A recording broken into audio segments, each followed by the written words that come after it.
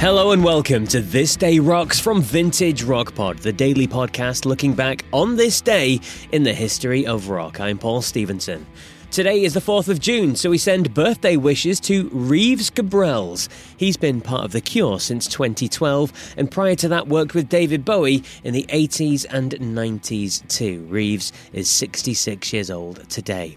And someone else celebrating is Roger Ball, songwriter, saxophone player and keyboard player from Scotland with The Average White Band, who is 78 years old today. Happy birthday to both of those.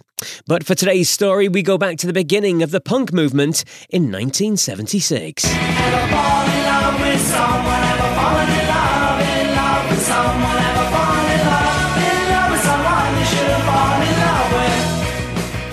Yes, on this day in 1976, a now legendary gig took place at the Lesser Free Trade Hall in Manchester, England, that became regarded as the catalyst to the punk rock movement.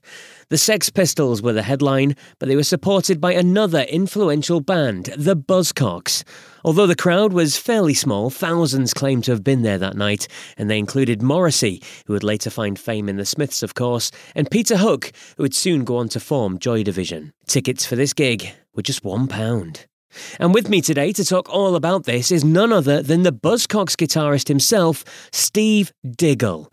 Here's his recollections of the show and the scene at that time. We brought the Sex Pistols to Manchester, so we were there at the beginning of punk. I was going to say, your first show was on the bill with the Sex Pistols, wasn't it? In Manchester. Yeah, well, we brought them there because I think it was Howard, when it was in the band, he saw them in a little Chelsea club. It was unknown, really.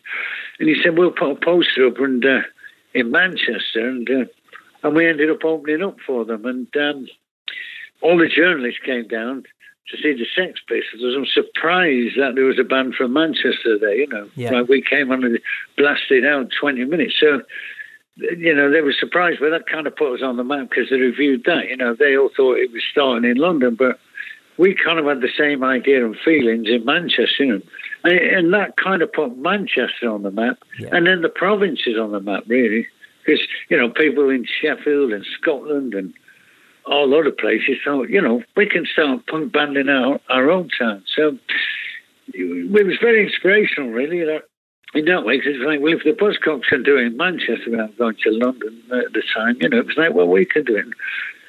When we went on those early tours, every town came alive, All those 70s discos were taken over and suddenly become like punk venues, I mean, we didn't know, we kind of played, we was on the White Riot tour and all that, bigger venues, but you'd go to these little clubs after and go, this was run down, and all of a sudden, everybody's come alive because they've taken over the place and made it a punk venue. So, very exciting times, and... You said it was really exciting times. I mean, what was it like amongst the punk bands at the time then? I mean, obviously you did bits with the Sex Pistols. Was the camaraderie about what you were doing at the time? Was the rivalry, or was it somewhere in between?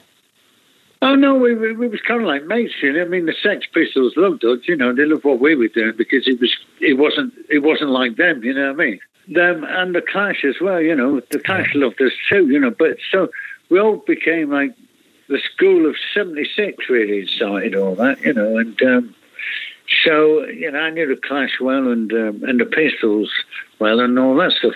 And also the Jam and the Damned, that was the nucleus of punk rock in 76 and 77.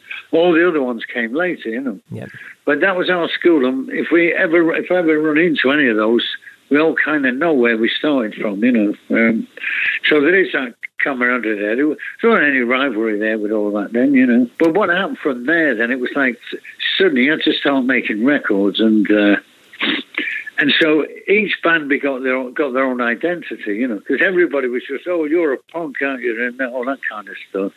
And then nobody knew really what it was or what it was supposed to be doing. And then, the Clash put singles out, we put singles out, and each band had their own identity, The brilliant Steve Diggle there. He's got some great stories to tell, including one about smashing TVs with Nirvana's Kurt Cobain. And you can hear them all on episode 9 of Vintage Rock Pod. Scroll back through the episodes to near the beginning to check out the full brilliant interview with Steve.